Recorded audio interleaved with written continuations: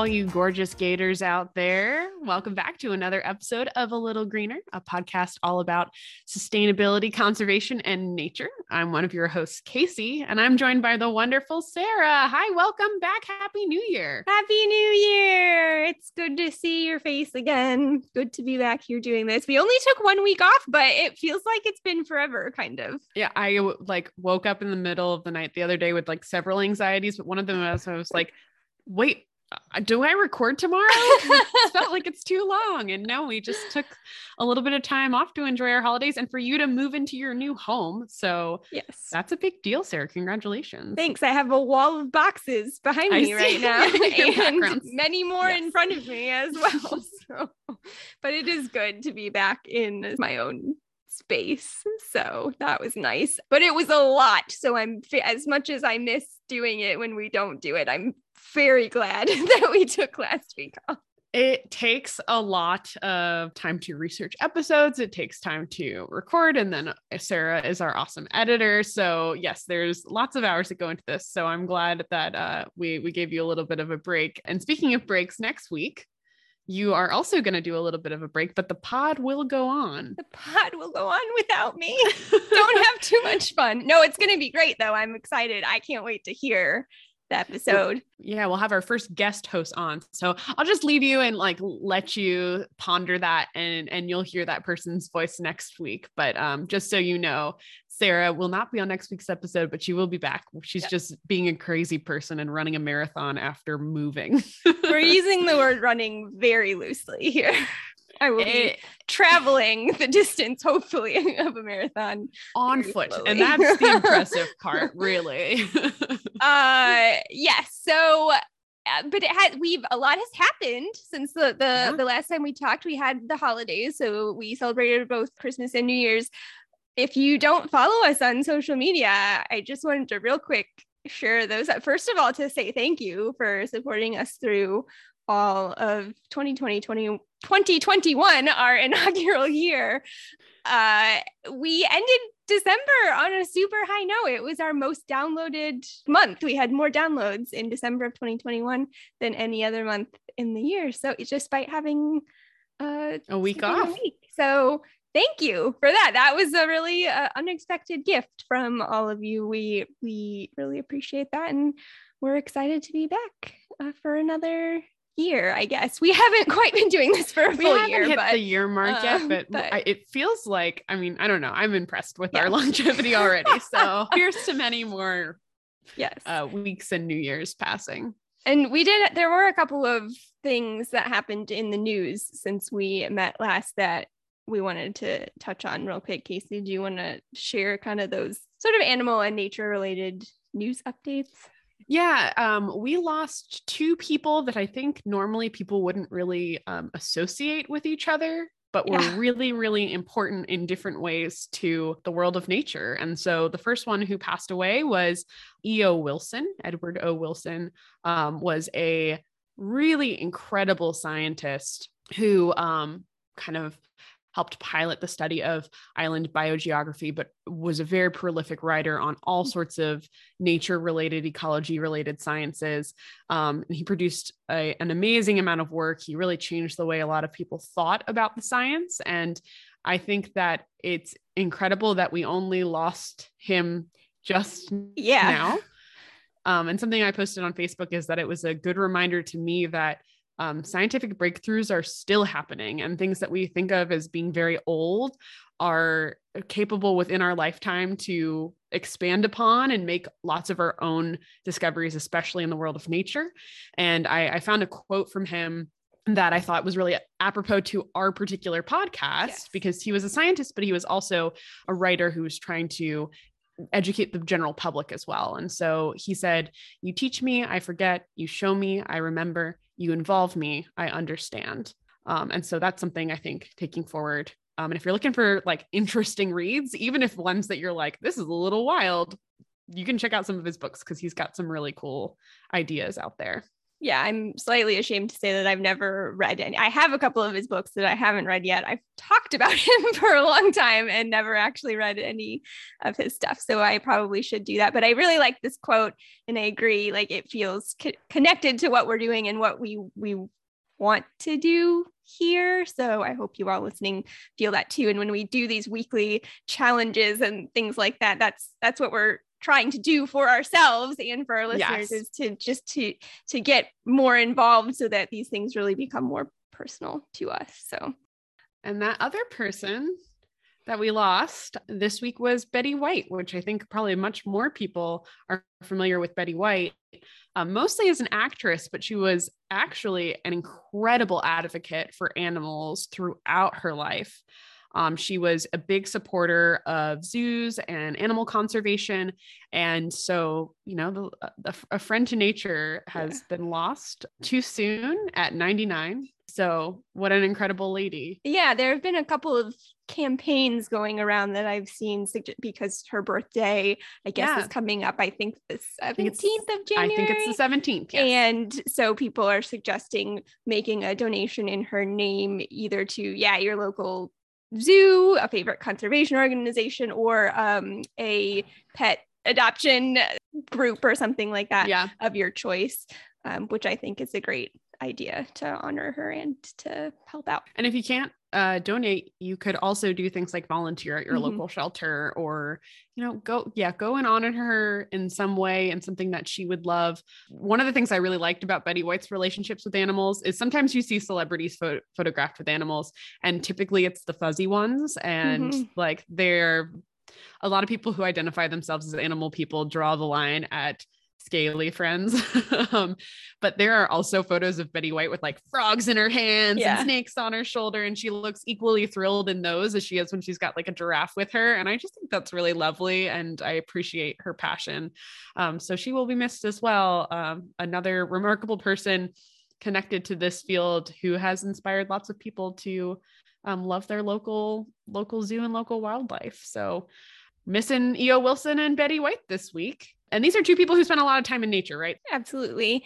That's what we're talking about this week. Yeah, that's kind of where we're going to go for this week. So obviously I just moved back to the state of Florida. And so that's actually what we're going to be talking about today. I know that this is a time of year where a lot of people kind of make their resolutions or make their goals. And sometimes people will make those related to nature. It is kind of one of my goals for this year to get out and explore a little more and keep learning about my own local wildlife. So that's what we're going to be talking about tonight, is the local wildlife of Florida. Before we dive into that, Casey, my question for you this week, we might have touched on this in past episodes, but I want to hear it again.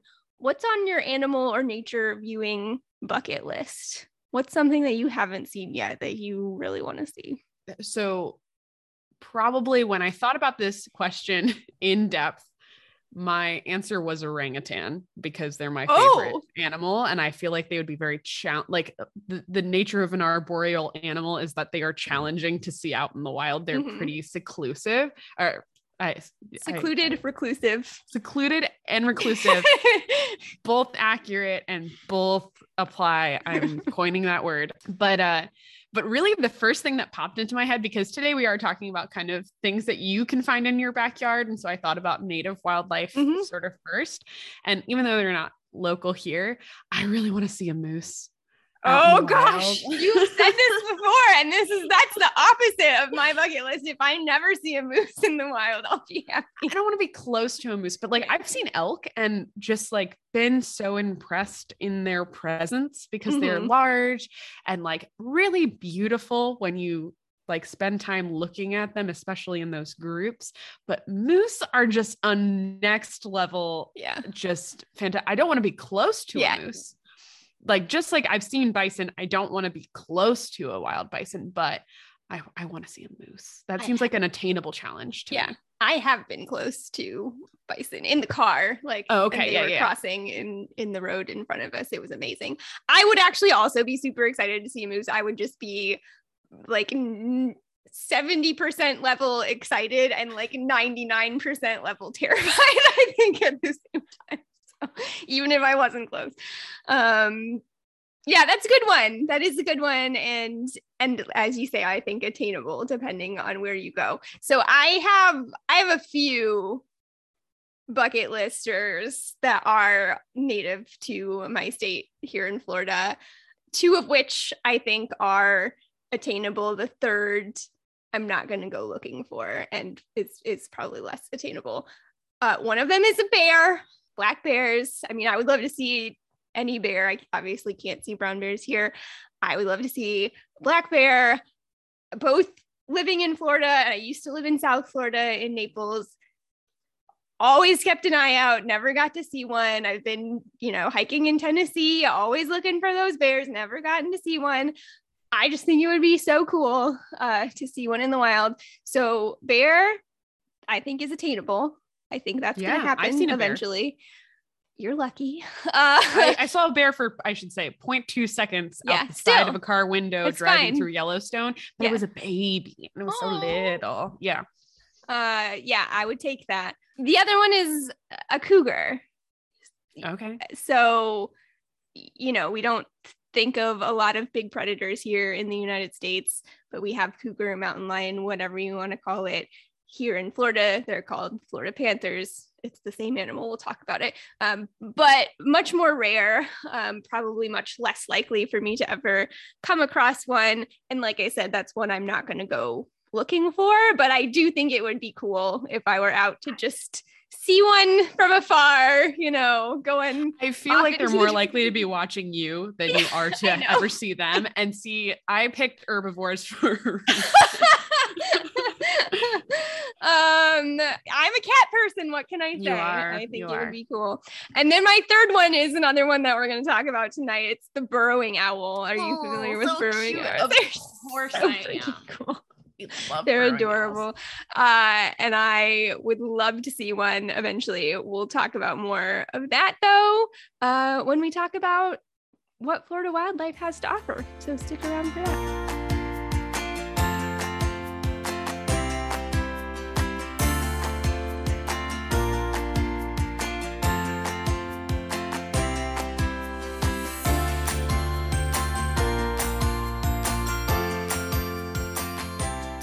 All right, welcome back, everyone. We're going to dive right into it. Florida wildlife, exploring natural Florida.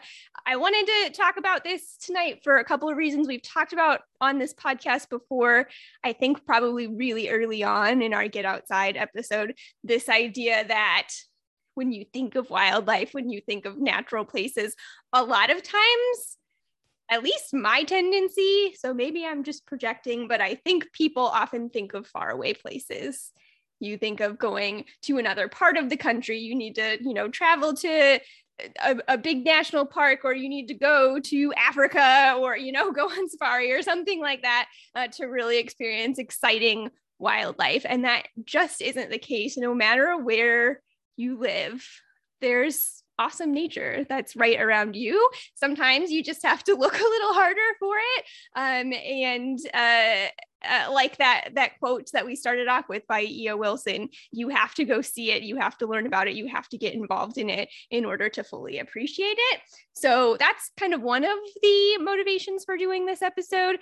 And also, like I said, I do kind of just have a personal goal for myself to get out and explore a little more. So this is partially self-serving for me to do this episode as well, to learn a little bit about the options that I have to go wildlife viewing here in Florida. And I do think that before I lived in this state for the first time, before I really started to get involved in nature and conservation, I never really thought of Florida as being a particularly exciting or interesting place. Like when I think about Florida, I think about basically like scrubland, just like big, flat. So interesting to me, because I have always thought that this is like, it's the only place in the United States other than Hawaii that seems tropical to me, like has any bit of like it doesn't surprise me that it's an extremely biodiverse, both like on a landscape level and animal level as well. And it definitely is, which we'll talk about. But again, I know that now. I didn't know that, when I was in college, when I first moved down here the first time. So I just, I wanted the mountains. I love Tennessee and the Great Smoky. Like there's, if you go to say the Great Smoky Mountains or whatever, and then you go down to the Everglades, like for me, one just has a more immediate, like awe-inspiring feeling. Now, knowing what I know, I'm equally inspired by the Everglades, but I think just kind of previously before knowing about that, it didn't seem particularly exciting to me. And I have a feeling, especially folks who are not invested in the natural world, when they think of Florida, they're thinking of beaches, they're thinking of theme parks, and they're probably not thinking so much about all of the great nature that Florida has to offer. But it has a lot. There's really a ton of great diversity here. As you were saying, we think of Everglades, like a glade is literally a field of grass. And so Everglades National Park was literally named for these giant fields of grass.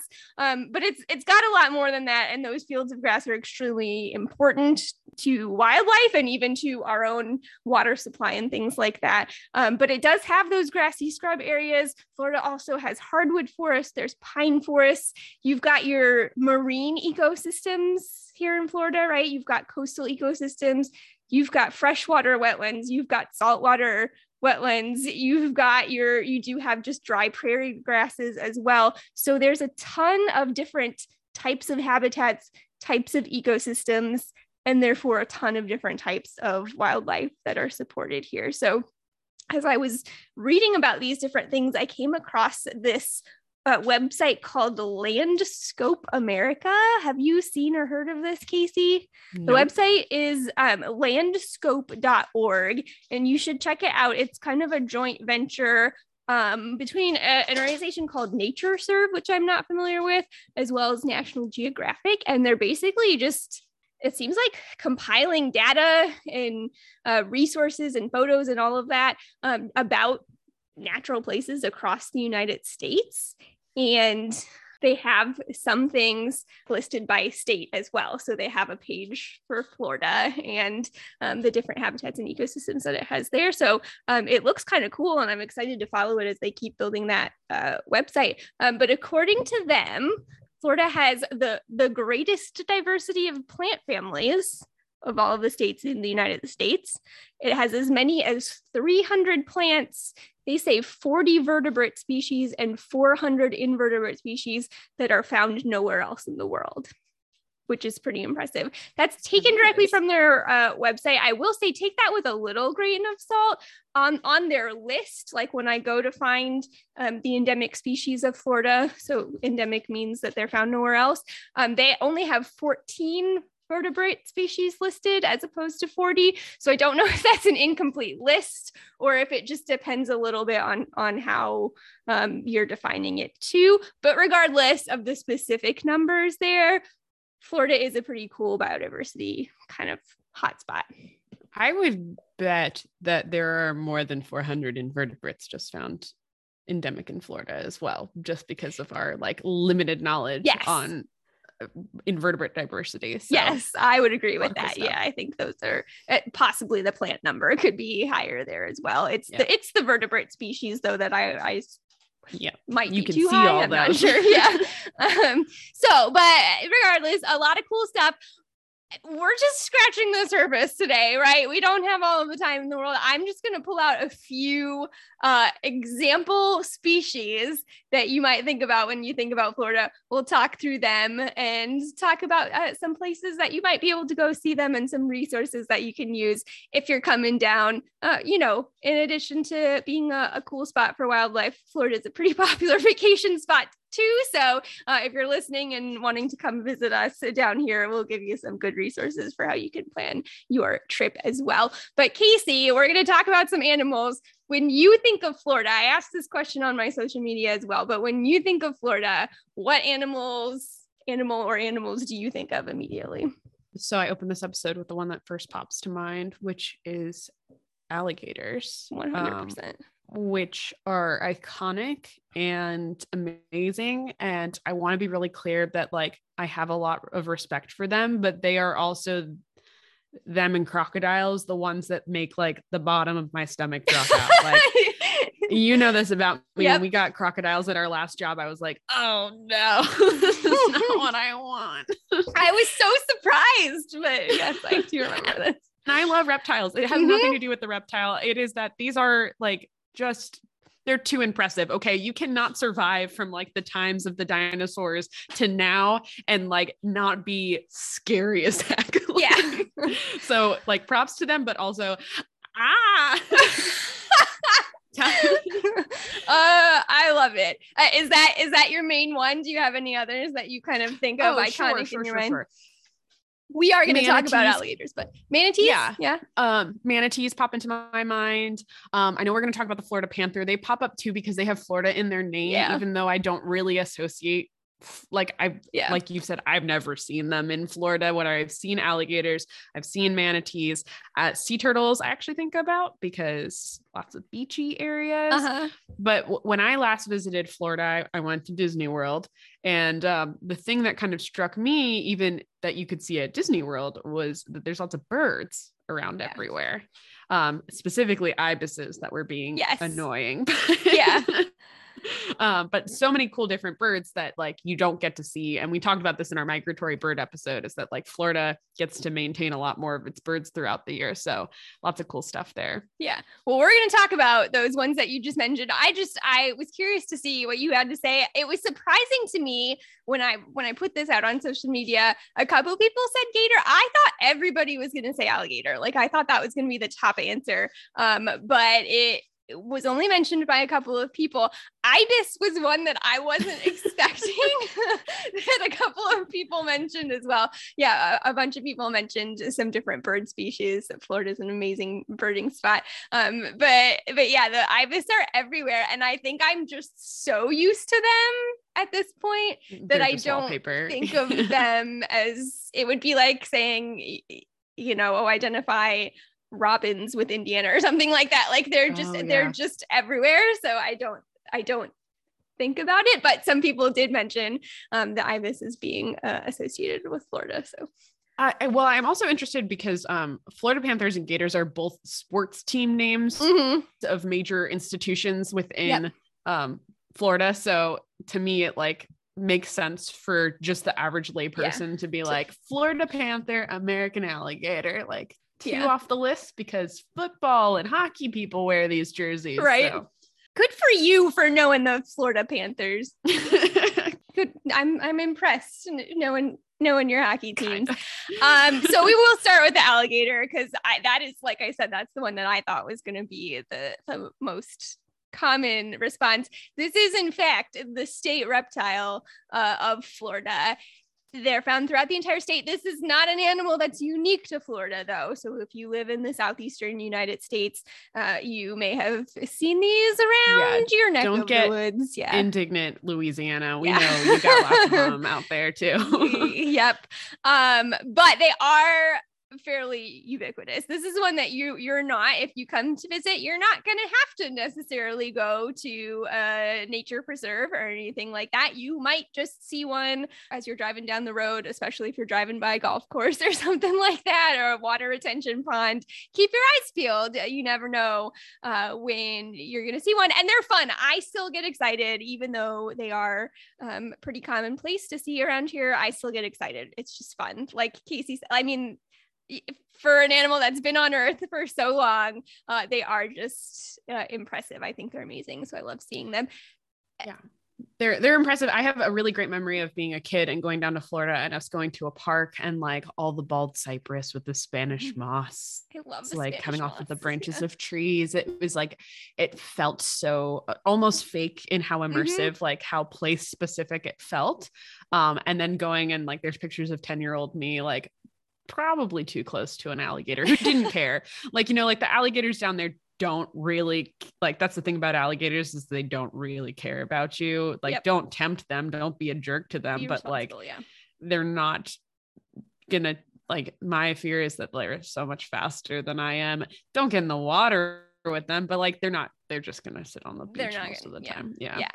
And they're a cool conservation success story too. I think that's, you know, one of my favorite things when we did get them at our last workplace. That was fun to talk about. I love to talk about those positive stories. I love to talk about when conservation works. And the American alligators was a species that was on the endangered species list due to overexploitation, overhunting, habitat loss, and they are straight up thriving now. They do still have protections due to their similarity in appearance to another Florida native I want to talk about real quick, which is the American crocodile, which does still need our help, is still an endangered species. Endangered, vulnerable? I actually can't remember for sure. American crocodiles, you're not likely to see when you come down to Florida. They are found only in the southern tip of Florida, in those Everglades. And a fun trivia fact for you, you can impress your friends.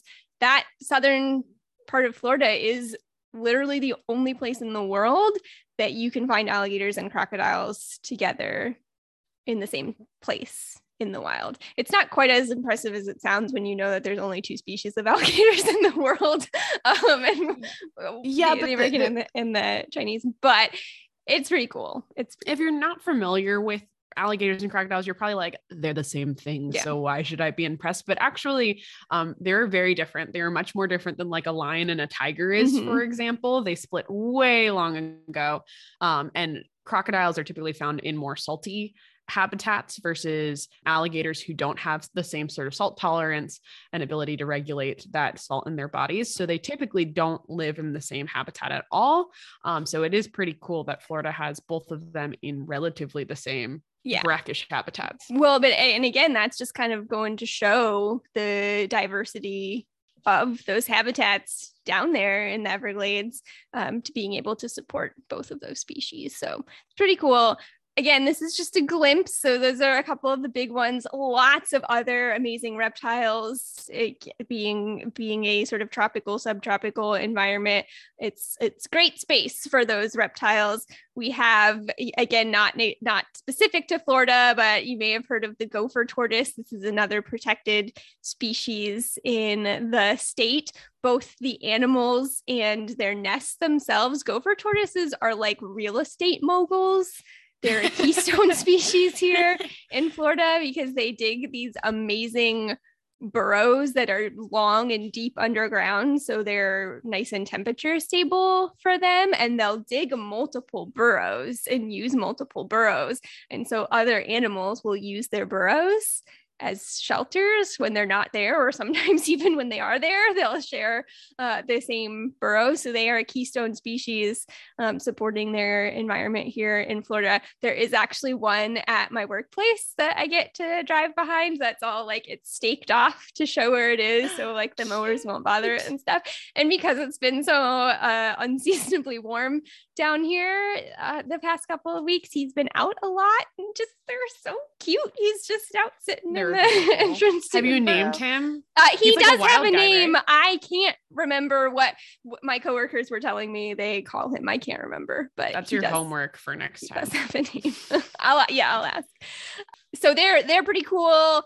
Sea turtles. You mentioned sea turtles as being a Florida icon species to you. I actually didn't think about sea turtles at all. This would be another really cool one. I've never seen one. I've never done a sea turtle walk or anything like that. But there are some really cool programs and things like that related to sea turtles down here that you can participate in. I will stress this too. If you want to see sea turtles, make sure that you're doing it responsibly. There's a lot of cool wildlife down here. Unfortunately, there's a lot of perhaps less responsible animal sites, sort of roadside attraction type of things that you can go to as well. So like we've talked about before on this podcast, you do sometimes just have to do a little bit of research. I would actually recommend the Florida Fish and Wildlife website if you want to look into sea turtle programs, not because it's the most organized or most updated website always, but because you know that that's going to give you things that are official and supported and permitted if you're interested. But there are, depending on the season, sea turtle education programs and sea turtle walks, like night beach walks that you can do in a responsible manner if you want to see those animals. Lots of different snake species. I think over 40 different snake species. The eastern indigo snake is another one that is a state threatened species that's protected. They're these sort of big, long, beautiful, kind of they're blackish. Like 10 feet long, yeah, like really long and non-venomous. So yeah, non-venomous, but beautiful, kind of. So cool. Yeah, they're gorgeous snakes. So lots of cool reptiles. If you're into your herping, come on down to Florida. Let's go on to the next one. Another bucket list item for me. Another one that you mentioned, Casey, that quote unquote Florida panther. This is the state animal of Florida. I learned just some things to get out of the way when talking about the Florida panther. So this is a subspecies. So if you've heard of a cougar or a puma or a mountain lion, those are all the same animal and the same animal as the Florida panther. Some people don't even really consider the Florida panther to be truly a subspecies. They say they're all the same thing, but basically the Florida panther, this population that we have in Florida, has just been cut off from the rest of the population of mountain lions. So in that way, they're sort of genetically distinct now. But in the past, they have brought in Western cougars as well, because one of the problems that Florida panthers have had with being cut off from the rest of the population is that loss of genetic flow, which leads to a lot of inbreeding, which leads to health problems and disease and lots of other things as well. So they've brought in Western panthers to help with that kind of flow of genetic material as well. So that sort of taxonomy aspect of it aside, this is a really cool animal to have here in Florida, even if I never get to see one. According to the National Park Service website, their current population is estimated to be fewer than 100, but I actually think that that might be outdated. I read some other sources that now say that it's higher than that. Still not high though, at just over around 200 individuals. And the Florida panther now has just about 5% of their original range. So habitat loss and habitat fragmentation is a huge, huge deal for this animal. Even aside from those issues that I already mentioned in terms of genetics and breeding and all of that, some interesting things that you might not think about that cause issues with this habitat loss is it's putting these more solitary cats in closer contact with each other. And that actually can lead to some infighting between species. So they're killing each other off, which is not good in an already small population. But also, Casey, something that you've talked about on the podcast before in terms of wildlife and roads is just an increased number of car collisions with these animals. So lots of challenges for the panther here in Florida. Yeah, I think you touched upon a couple of things that I think are really interesting. Number one is that species science is not 100% science. When you name something the Florida panther, everybody in Florida takes a little bit of ownership over the population of animals. And I think there's a good argument to be made that the conservation of an animal living in a particular type of ecosystem is valuable in itself, even if you're like, there's plenty of mountain lions other places. Another thing is that I think in South America, they have seen cougars being more cooperative than they've ever seen before. Really? Yes. And so I'm going to have to do more research on that, but that has to do with an area of habitat that was extremely restored from its like former degradation. And so it's behavior that they haven't really seen in other ones.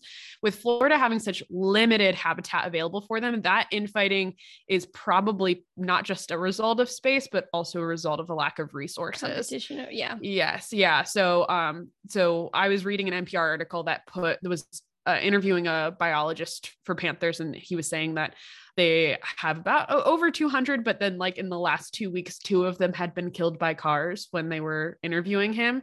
And that was from May 2021. So that's like a very recent article. But yes, that like vehicle collision is a huge issue for these animals. And that's not something that they would ever have to worry about in a natural environment. So this apex predator, I think a theme we're kind of touching on here is that as like intimidating as I find both alligators and pumas, we are the apex predator.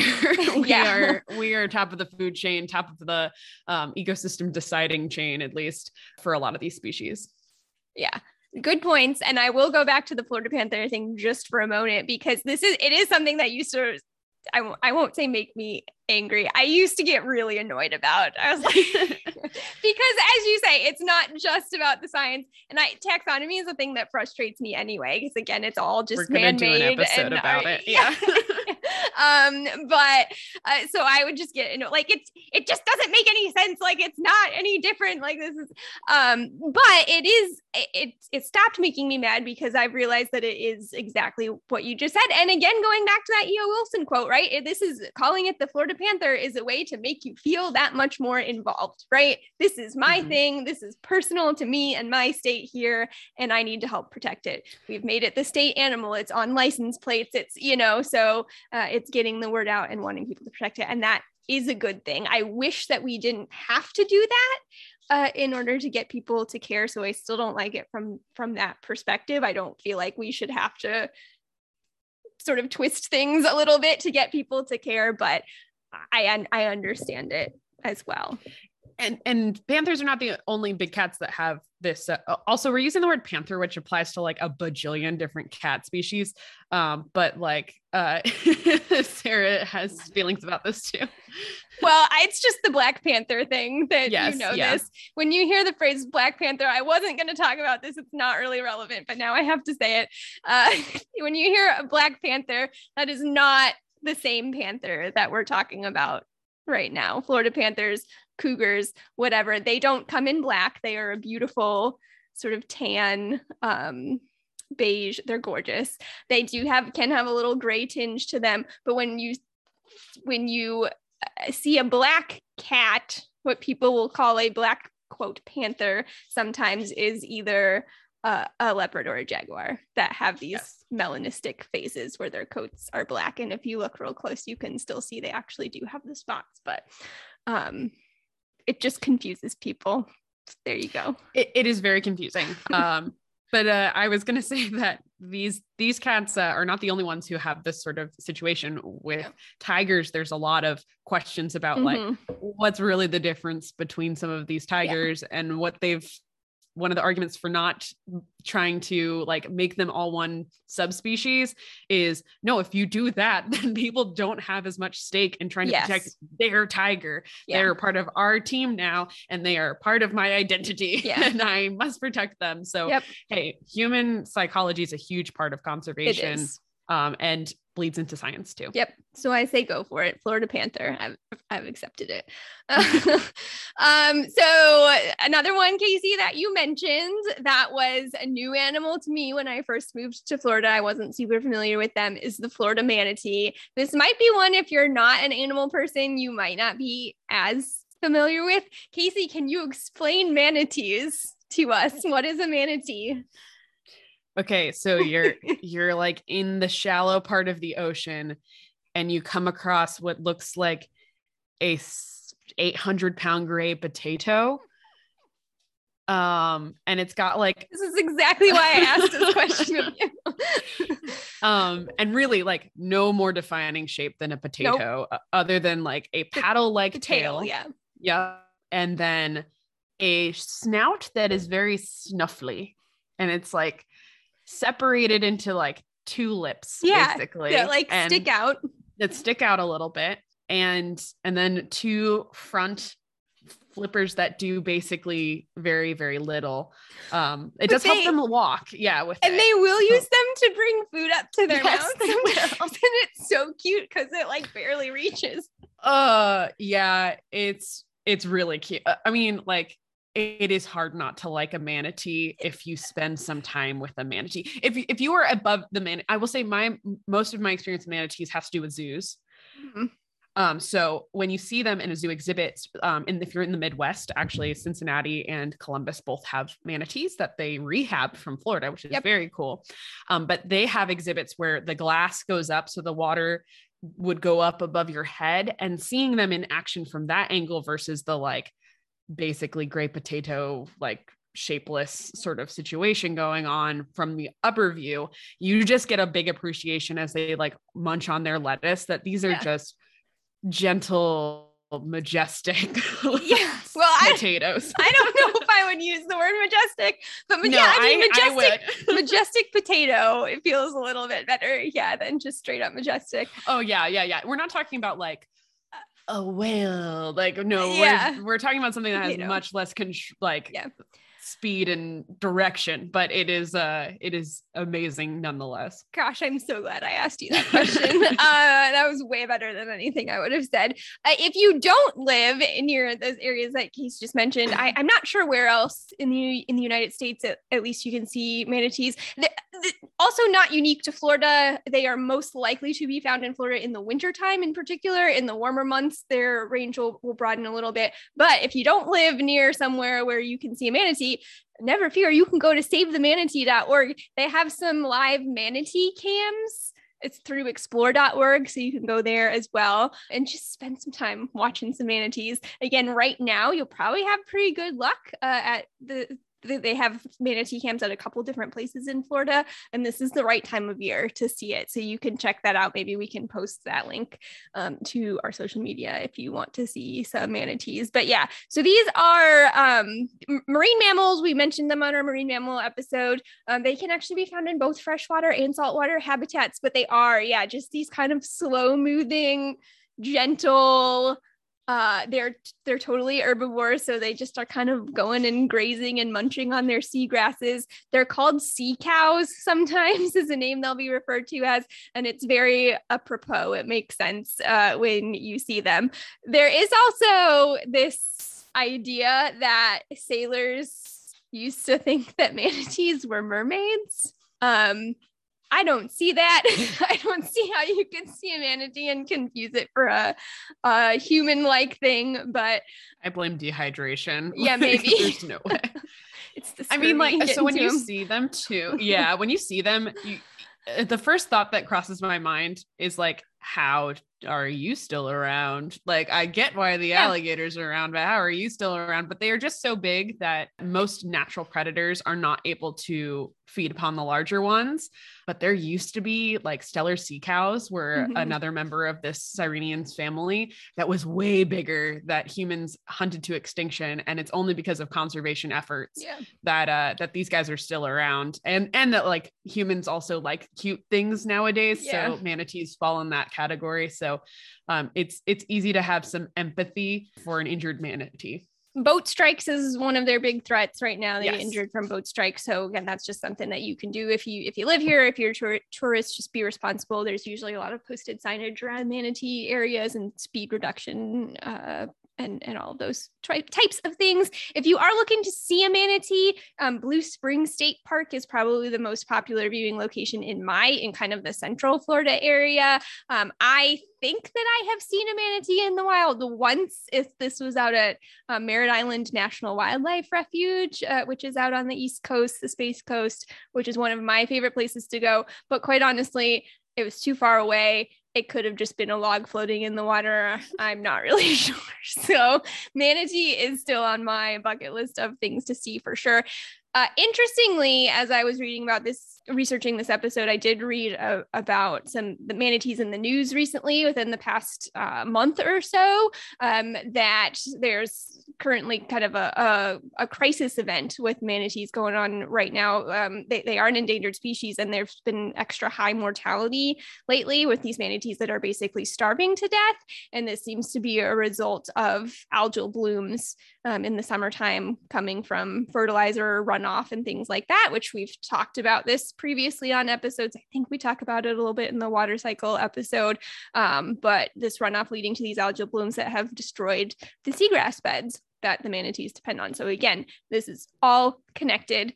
So wildlife officials are actually stepping in to feed them, which is a tough. People are like, why? Of course they should. And why didn't they do this sooner? But it's a complicated thing. And, there are places even in Florida where you can go swimming in areas where manatees live. That's not actually something I even want to do. It is fine if you do it, but you are, there are rules to follow, and you're not to approach or touch. And we want to be responsible and not get wildlife sort of accustomed to people. And so there are a lot of things to think about for wildlife officials before they step in and do things like this, but they are stepping in to feed them. Swimming in Florida has very little appeal to me. No, I don't want to do it. No. There's alligators, guys. No. That's not even what it is for me, but I just is it the manatee poop? Is it? No, it's not. I just want to watch, and I would feel too weird about it. It feels like there's just a line somewhere, that I personally don't want to cross, even though it is perfectly allowed at these certain locations. But anyway, that's the manatee. Check out the manatee cam if you've never seen one before. The last species that I want to touch upon is the one we mentioned in the intro, bucket list animal for me, the burrowing owl. Guys, if you've never seen a burrowing owl, I have seen them before in a zoo setting, but I've never seen one in the wild and really want to. They're these tiny little, they're like little teeny mini owls that look like they're on stilts, basically. They live on the ground. Yeah, which they live on. You don't think about owls living on the ground, and they look very mad all the time. Like you have made them very grumpy by just looking at them, but they're so cute. They're just adorable. So cute. I should have put a picture on here just to make us smile, but we can share a picture with you, listeners. But have you ever read the book Hoot, Casey? I saw that you mentioned this in it, and Hoot was like one of my favorite books growing up. Yeah! I was obsessed. If you have a 10 to 12-year-old in your life that you want to get them a book that they might like, Hoot's the way to go. There's a character in it called Mullet Fingers who's I don't want to give away the plot, but burrowing owls are a crux point in the plot. But his name's Mullet Fingers because he can catch mullets, which are fish, with his fingers. I spent that summer out on a little inflatable dinghy in my pop-up's pond trying to catch minnows and being like, my minnow fingers. That book really struck a chord with me. That's awesome. And it's basically kid conservation. It's awesome. Yeah. And he's got a few of them. I feel old now. I was older when I read the book, but I still appreciated it because that was I read it when I was sort of getting into conservation. So I really appreciated it from that standpoint. And Carl Hyacin is the author. He's written a ton of books and books for adults and stuff, but he's written a few of those sort of conservation minded books for that age range, which is kind of cool. But yeah, Hoot was the one that made me want to see a burrowing owl in the wild. I know that if you are listening to us from out west that you might be like, whatever, because burrowing owls are more common in the Western United States. But here in the eastern half of the country, Florida is the only place that you can see burrowing owls, and they are another state threatened species here in Florida. And my understanding is that they used to be kind of more widespread throughout the state, but once again, habitat loss, human expansion has kind of forced them further out of the Central Florida area that I live in, but there's still kind of pockets within the state that they're more, it's a little more readily able to see them. I did find a spot that I think is an hour from me, which I'll talk about more before we wrap up here in a minute about where I found this spot, but I will keep you updated. Hopefully in the next few weeks, I'm going to try to get out there and see if I can find some owls. Okay, Sarah, you were like, well, maybe if you're in the Western US, you're kind of like, whatever. If there is a listener here who sees any kind of owl, I don't care what kind of owl it is, and is like, whatever, like, no, owls are so cool. And I do get really excited. Not in like a, even just like a mysticizing because they're so like associated with magic kind of way, but just in a like, what interesting, strange raptors you are. And we actually got a request for an episode about owls, and we will do an episode about owls that we will dive into why they're so cool. But this whole episode has really been about like re-examining your backyard and looking for really interesting animals. And if you have owls in your backyard of any sort, and Kristen, our friend, texted me literally yesterday, and I was like, ooh, an owl. Yes. So you should be like looking at it a little bit with new eyes, because not everyone gets to get your point of view. What might be very like occasionally I see these white-tailed deer that are in my backyard and think like, white-tailed deer. But when you like sit and really watch them, how cool reminds me, it's so like incredible. And so many people do not get to see megafauna in any sort, let alone like wild animals in any sort of close contact. So spending some time being quiet around the things that are just in your backyard, whether they're as big as an alligator, as small as a burrowing owl or a bug or whatever, like getting a little immersed in that magic, I think is what this episode's really all about. Yeah. 100%. That's the hope anyway. So hopefully y'all listening can feel that. I do want to throw out a few honorable mention birds here, because as we've talked about, Florida is a great birding spot, and people did think a lot of birds when I asked what species they thought of. We already talked about the white ibis, again, just a common bird that you'll see. So if you come visit, you'll see these little white birds that kind of have bright orange legs and long orange curved bills. You'll see them everywhere. A couple of others that you might get to see. We've got roseate spoonbills down here, which are pretty cool. A pink bird. Sometimes people see them and think they're flamingos just because they're pink, but they're much shorter than flamingos, and they do have this kind of spoon-shaped bill, and they will stand in the water and they'll kind of just wave their bills back and forth in the water, and they have they're really sensitive, and so they'll kind of catch their food by feel that way, just kind of waving those spoon bills back and forth in the water. I've seen them twice in the wild. Once was at that Merritt Island National Wildlife Refuge, and the other I was just sitting outside on my lunch break at work, and 3 of them just flew overhead, and it was magical. Cool birds. We do have flamingos. Debate. I think now they are referring to them as a native species here in Florida. Again, only you'll see them in the southernmost tip of the state anymore these days. The red cockaded woodpecker is another bird species that is endemic to the United States that can be found here in Florida. And then another one that I really want to see that I probably have seen, but I haven't been able to definitively identify for myself quite yet, is the Florida scrub jay, which is a bird that is endemic specifically to Florida, is found nowhere else. There's a push now to get this bird to be named the state bird. I think the Florida state bird right now is the mockingbird, but people are, because of the things that we were talking about earlier with the Florida panther and that kind of state pride, people are saying that it should be the state bird because it is only found here. It is listed as vulnerable by the IUCN. It's kind of like a medium-sized songbird. It's a similar blue, maybe a little bit more dull blue compared to a blue jay, but a little more plain, super long tail. Lots of different birds if you're a birder.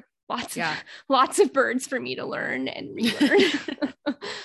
Well, thanks, Sarah, for teaching us a little bit about what's in your backyard. Yeah, that's just a glimpse. I feel very fortunate kind of to be here and have those animals to explore and lots of others to learn about. Again, this is just kind of a quick highlight. Lots of places to see those animals too. So before we go, I just real quick want to touch on that. We've got lots of wildlife viewing spots across the state. I found like 29 national wildlife refuges listed across the state, 175 state parks, of course, the Everglades National Park, lots of other options as well, though, all over the state. Merritt Island, like I said, is one of my favorites. That's out on the Space Coast. I did put out a call to other Florida natives to tell me their viewing spots. One of the ones that came up was one called the Circle B Bar Nature Preserve, which is down in Lakeland, Florida. I've never been there, so I'm adding that to my list. There's also the Ding Darling Wildlife Refuge, which I believe is on the west coast of Florida.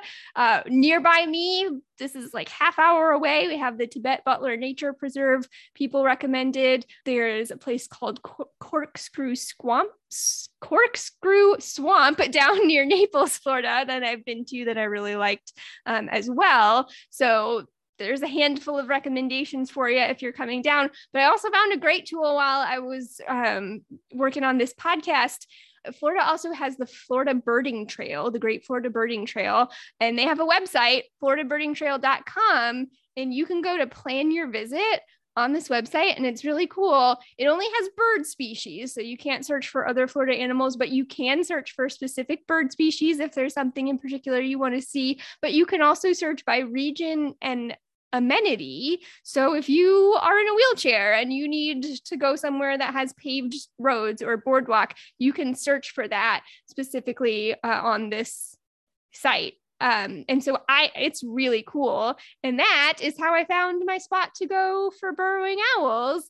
And it's not just parks. So this is literally directing me to drive down a road about an hour away from me. It just gives me the street name, and it's like, there's fields out there, and drive down that road and see if you see some burrowing owls. So more to come on that, but it's a great tool. So if you're planning on coming down to visit, you can take a look at floridabirdingtrail.com. That's what I got for you. Thanks, Sarah. If you stick around, we'll give you your challenge for the week in just a moment.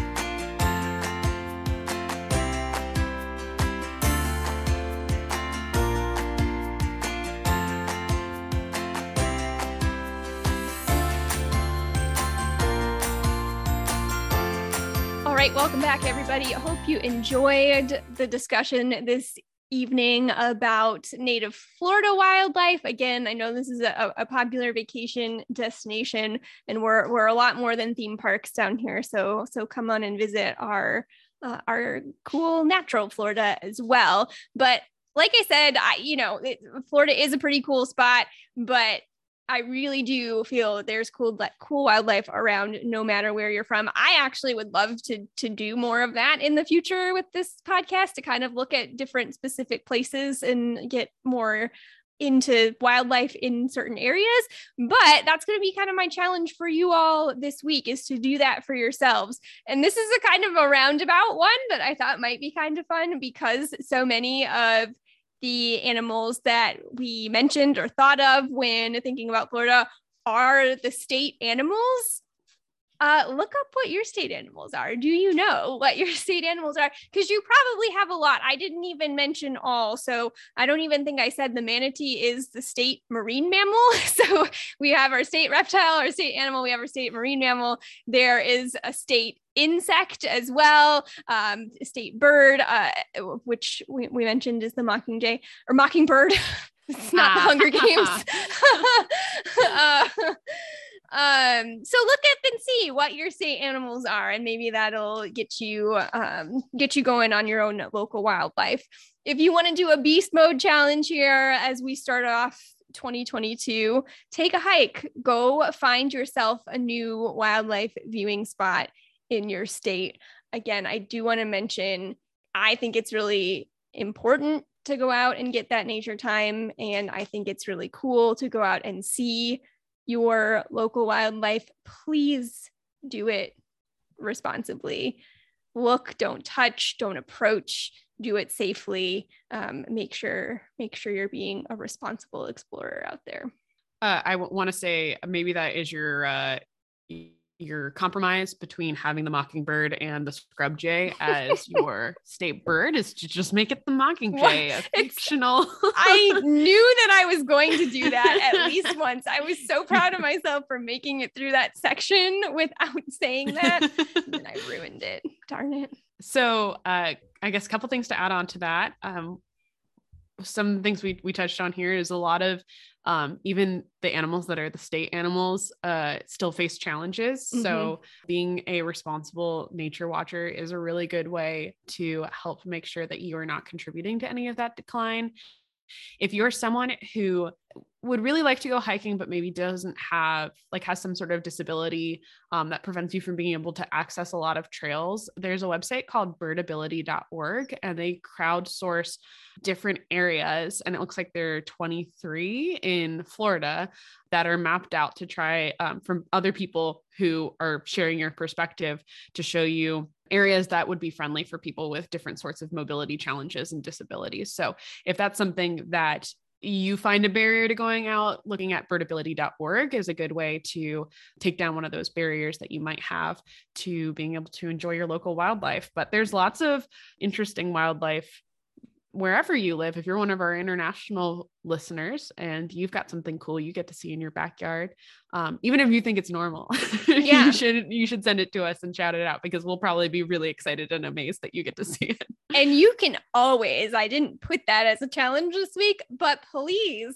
share your photos of your own local wildlife. You know, one of our first challenges on this podcast was getting your 15 minutes of nature a day, your 2 hours a week, however you want to get that.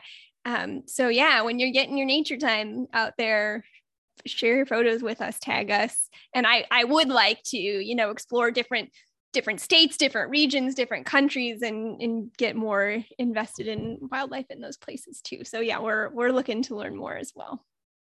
One other thing I wanted to shout out that I forgot to do at the top of the episode, if you're looking for other places that are cool places to see wildlife, our friend Olivia has a podcast called Remarkable Parks, and I was on her episode about Valley Forge National Park. So if you want to hear a little bit more of my voice and hear us talk about some really cool, interesting historical as well as nature related things about that park, her podcast is a good place to discover new things about places that might be familiar or might not be familiar, especially if you live here in the US. So if you want to check out another nature related pod, that is Remarkable Parks. But Sarah, if they want to find us, where can they find us? If they want to find us, they can find us on Facebook, A Little Greener Podcast. They can find us on Instagram at A Little Greener Pod, and they can send us an email at alittlegreenerpodcast@gmail.com. We always love hearing from you. So yes, thanks for listening. Happy 2022. We are excited to be back. I'm sorry that I won't be here next week, but I can't wait to hear the conversation with Casey and our surprise guest host. So you'll still get a new episode from us next week. If you have any thoughts about what you want to hear from us coming up in this new year, please, again, don't hesitate to reach out over social media or to our email address. And thanks for listening. Thanks for listening, guys. Talk to you next week. Bye.